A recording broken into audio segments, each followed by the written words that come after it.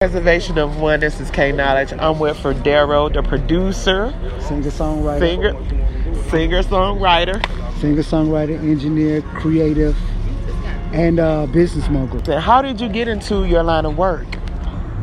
My father went to prison when I was about 13 years old, but I come from a business family. So I've been working ever since I was 11 years old. My family, interestingly enough, was the only family with a black-owned supermarket in St. Louis 20 years ago. Wow. Yeah, called Save More Food Market. So now I've been working, doing business, learning my whole life. And when my father went to prison, music was a way for me to express myself. It was therapy because that was my way of healing before mental health was really a thing. So it was one of those things that kind of saved my life. Yeah. Amazing. So what kind of songs do you do? Songs that are human in nature.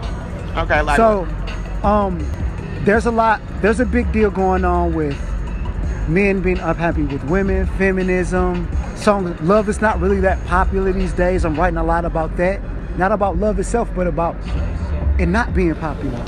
Right. About marriage and the family union not being as strong as it used to be. That's true. You know? And these are the core contexts of my songs, what they've been about lately. That is amazing. Who are some of the artists that you have wrote for?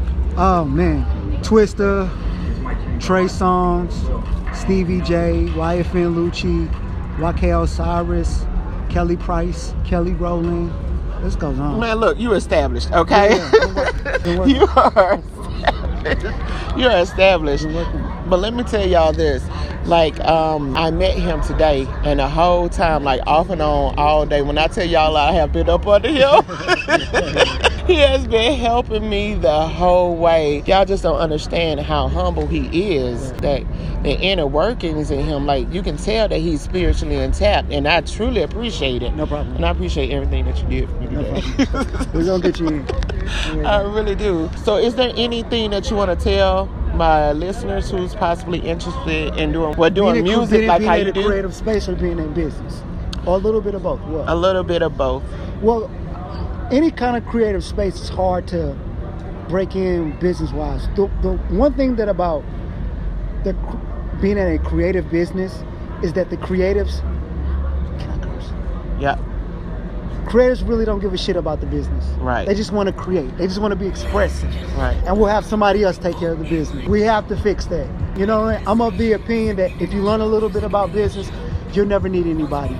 Because at the end of the day, I don't know how to generate money and feed myself and keep this going whether I have somebody supporting it or not.